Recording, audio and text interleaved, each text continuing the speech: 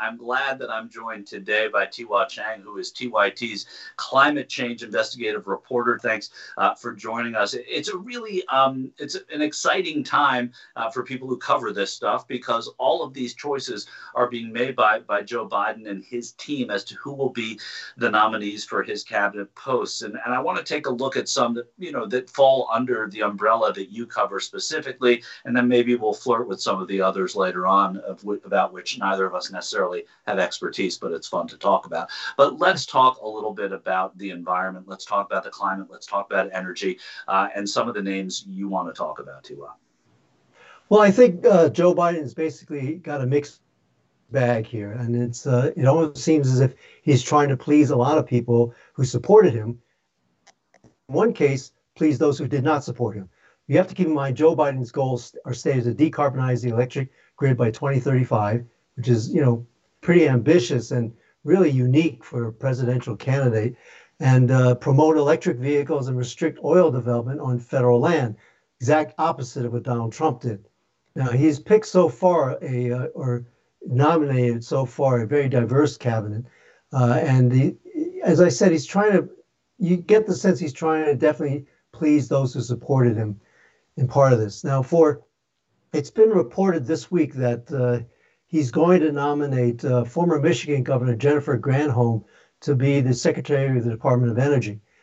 Now, she knows the auto industry, which could be very helpful for the climate change. And now DOE normally focuses on nuclear weapons, but they also, during the Obama administration, did fund a lot of research that subsequently helped develop and make more efficient renewable energy technology.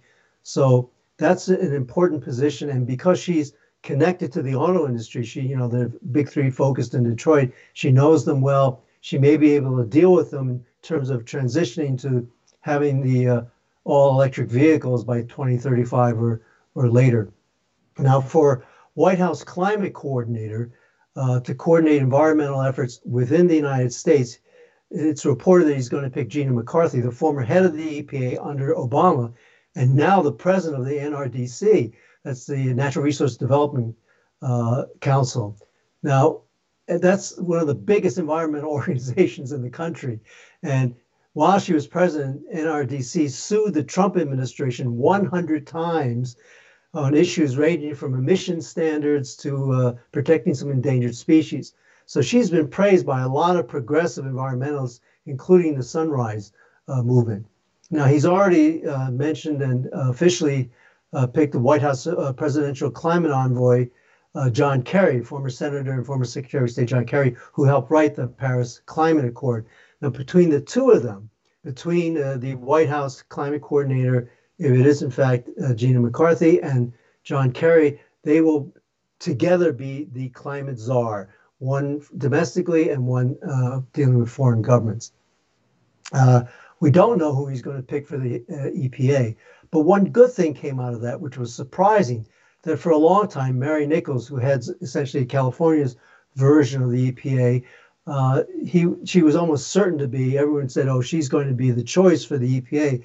But 70 environmental organizations, many of them environmental organizations of color, opposed her, saying that while she was heading California's efforts, she embarked on what they called environmental racism. In particular, what it was there's something called cap and trade, where corporations could actually purchase the right to pollute. And these environmental groups said when they did that, it ended up affecting communities of color more often than anywhere else. And Biden backed off of his favorite. And those are some good things. So we may have to head the EPA some last minute possible candidates who were not in consideration before. Michael Regan, a senior North Carolina environmental official who's African American, Richard Reviz, a New York University law professor who's originally from Argentina, or his ethnicity is. And so they may, in fact, be, and they are considered to be very progressive environmentalists. Now, that's the plus side for us. There's a negative side to all this, and I'll go through this quicker. And that's the choice of Tom Vilsack, nominating him. He's the former Iowa governor, and he did support Joe Biden during the Iowa caucuses and stuff. And under President Obama, he was the Secretary of Agriculture. but he has very close ties to big agriculture. That's huge business in the U.S. In January 2017, right after Trump took office, Tom Vilsack became the head of the U.S. Dairy Export Council.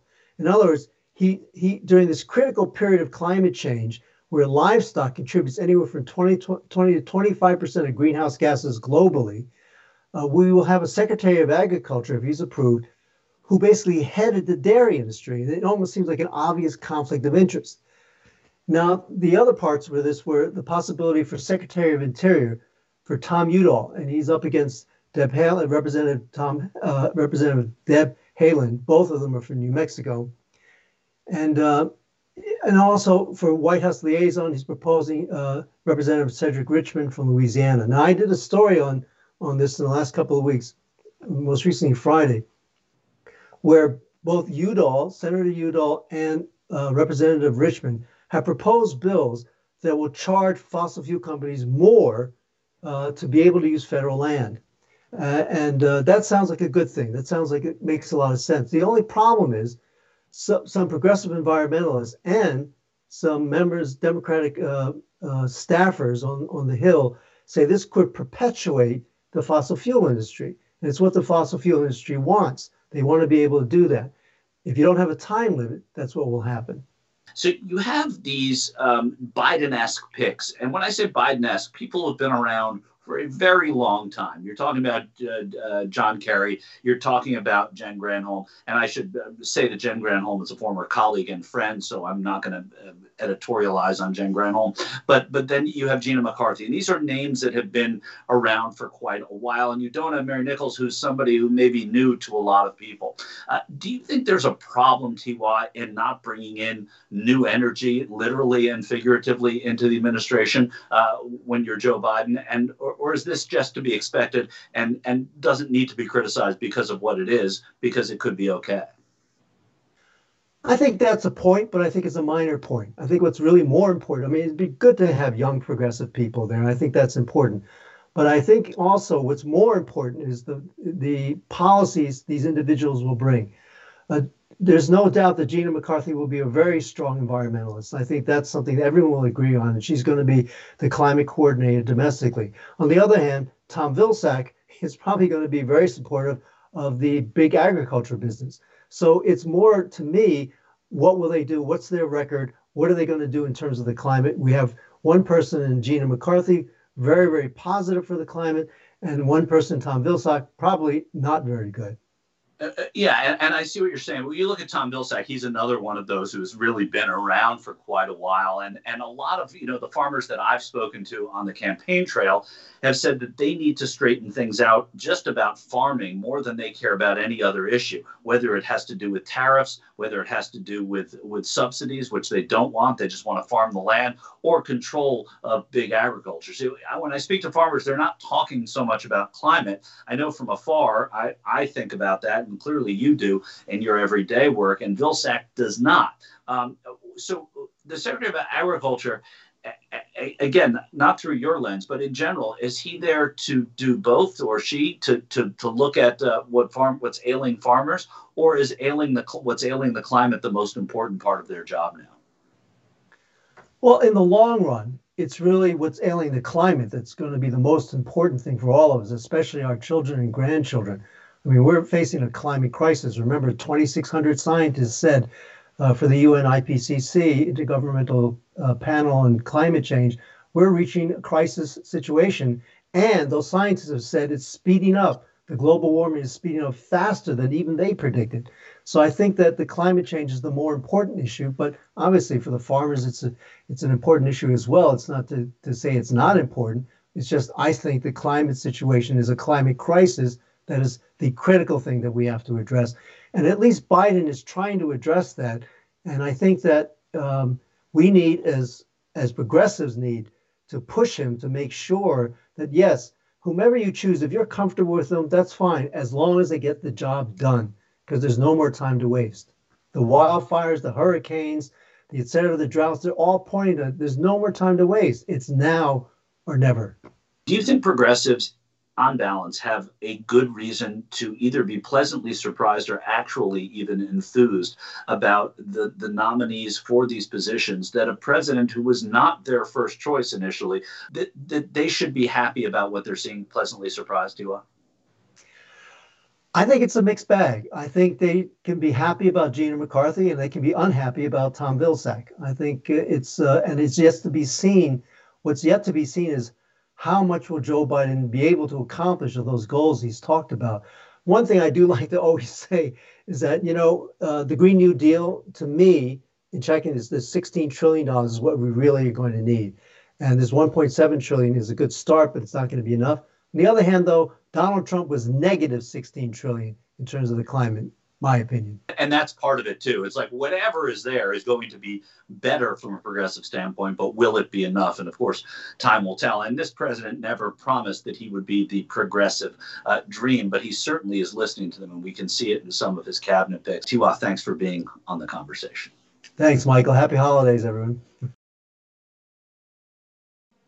I'm joined today by two Columbia University students. I'm going to introduce now William Morris and Rebecca Roskill, and they're going to tell us a little bit about what brought them together and what brings them to TYT, because it's a movement, it's a protest, and it's also a series of demands at the same time. But it's rooted in kind of a real broad community, and we'll hear a little bit more about that later on. So, William, tell me a little bit about how it started and what it is.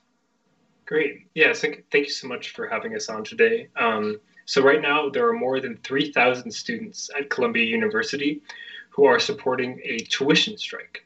And what this tuition strike demands is a series of demands. The first is a reduction in the cost of attendance during the pandemic by 10%, and also some demands from other student groups on campus for divestment from fossil fuels, divestments from companies that enable apartheid in Palestine, and also for Columbia to address its role in institutional racism in Harlem and among Black students at the school. And so in order to understand this movement and why there are 3,000 students who support this radical action, you have to understand that Columbia has repeatedly and consistently ignored the demands and needs of students throughout the entire year. This comes from different student movements with thousands of supporters who support these demands through things like hunger strikes and through an election in which students voted to have the university divest from companies enabling apartheid in Palestine.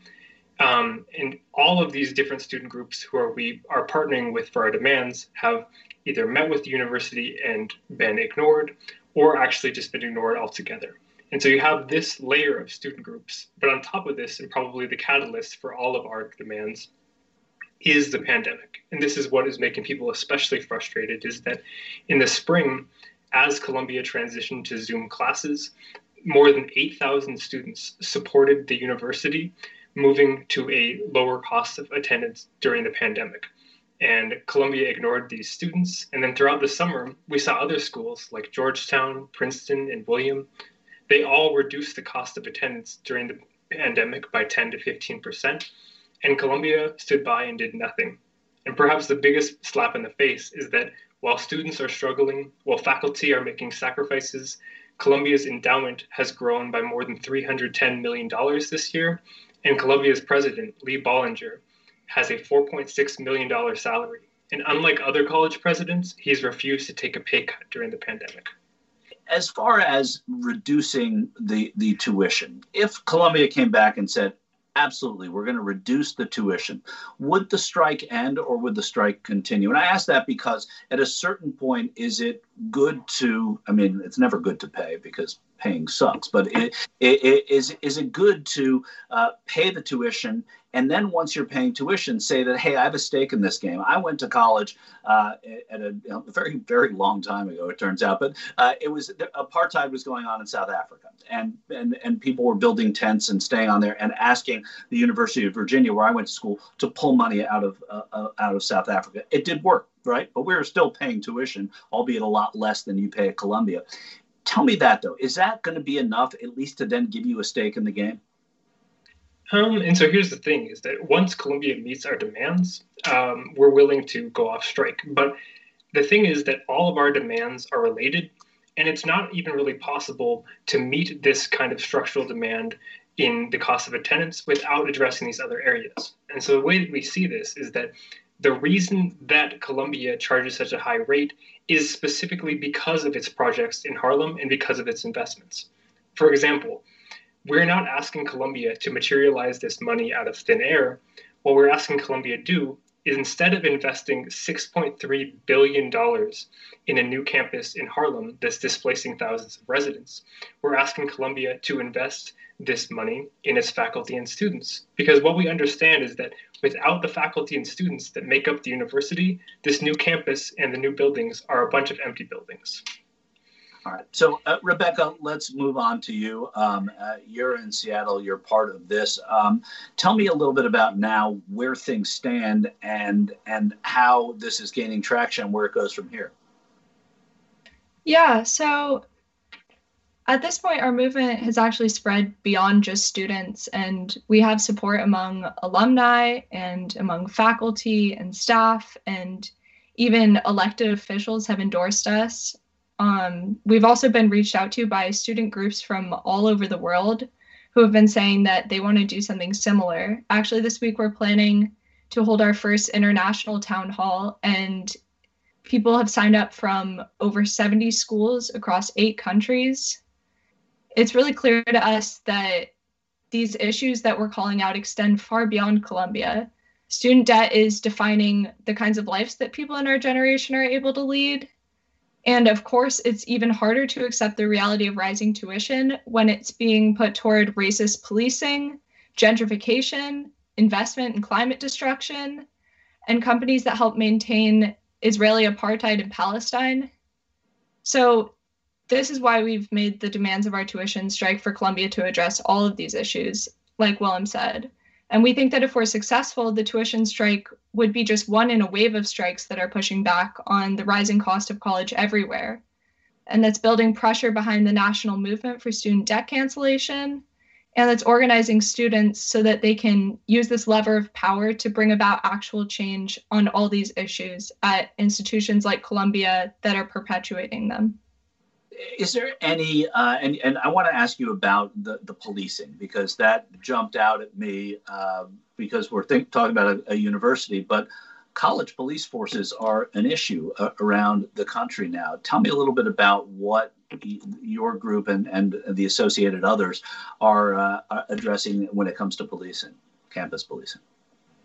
Yeah, and so again, all of our demands are tied together. And this campus in Manhattanville, the $6.3 billion campus, the way that Columbia is making this campus is that they have worked with the New York City Police Department to arrest citizens around this campus. For example, in 2010, once Columbia used eminent domain to secure this property that displaced thousands of residents, they started a massive 4-year, multi-million-dollar surveillance operation working with the New York City Police Department. And at the conclusion of this mass surveillance project, which they targeted the citizens living in public housing near the area, the New York City Police Department arrested 104 citizens in the same day. And so this is unacceptable to us. And this is, again, how our demands are tied together, because you have Columbia spending money on police, spending money on these new campuses in order to expand their real estate empire instead of focusing on the citizens.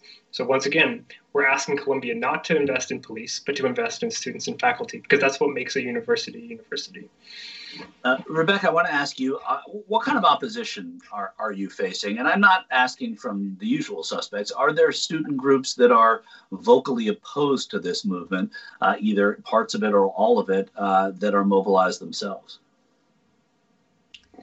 Yeah, well, the university has been pretty effective in using this narrative of budgetary crisis. And this has been to all of our confusion because, like Willem said, the endowment grew by $300 million last year, and tuition costs have been rising across most schools, and faculty have taken a hiring freeze, a salary freeze, and a cut to benefits. So it seems to us like the problem isn't that the university has a really tight budget, like some of the groups that are opposing us would say, right. But it's actually the same kind of austerity logic that we see so many institutions in the US relying on, that says that a crisis actually just means feeding off of the most vulnerable people so that the trustees or the investors at the top don't need to make any compromises. How's it looking? I mean, from where you're sitting, are you optimistic that you're going to have an impact? At least they're going to come to the table and there may be a compromise. We'll start with you, Willem. Yeah, we're very optimistic. And like I said before, the largest tuition strike before us was 200 students. We have 3,000 students already supporting the movement, and we have 6 more weeks to grow our demands. We are confident that not only are we going to have an impact, that we are going to be able to win all of our demands. Yeah, like Willem said, I absolutely think that we're at a tipping point right now. And people are asking, if something isn't going to change now, when all of these issues have been so laid bare by the pandemic, then when will it? And I have to ask this one more question. We'll be really quick. What if they call your bluff? Willem, what if they say, you know what? Sorry, tuition strike, goodbye. We're going to get someone else to fill your roster spot. We wouldn't be that surprised if Columbia started to ignore its students, but we understand that we have the power to make Columbia address us, and we are going to hopefully move into other areas if we're unsuccessful, but we aren't going to stop until our demands are met. You're both very smart, and if it doesn't work out at Columbia, we'd love to have you at the University of Virginia. By the way, I'll just put that out there. It's a great school. This is Will Morris. This is Rebecca Roskill. They're both Columbia students, and they are both fighting for real change and trying to change the way universities operate, specifically Columbia, and get them to divest from places that these students believe that they shouldn't. Also, to try and lower their tuition. The town hall is this Thursday. Willem, Rebecca, thanks so much for being on the Young Turks. Thank you for having us.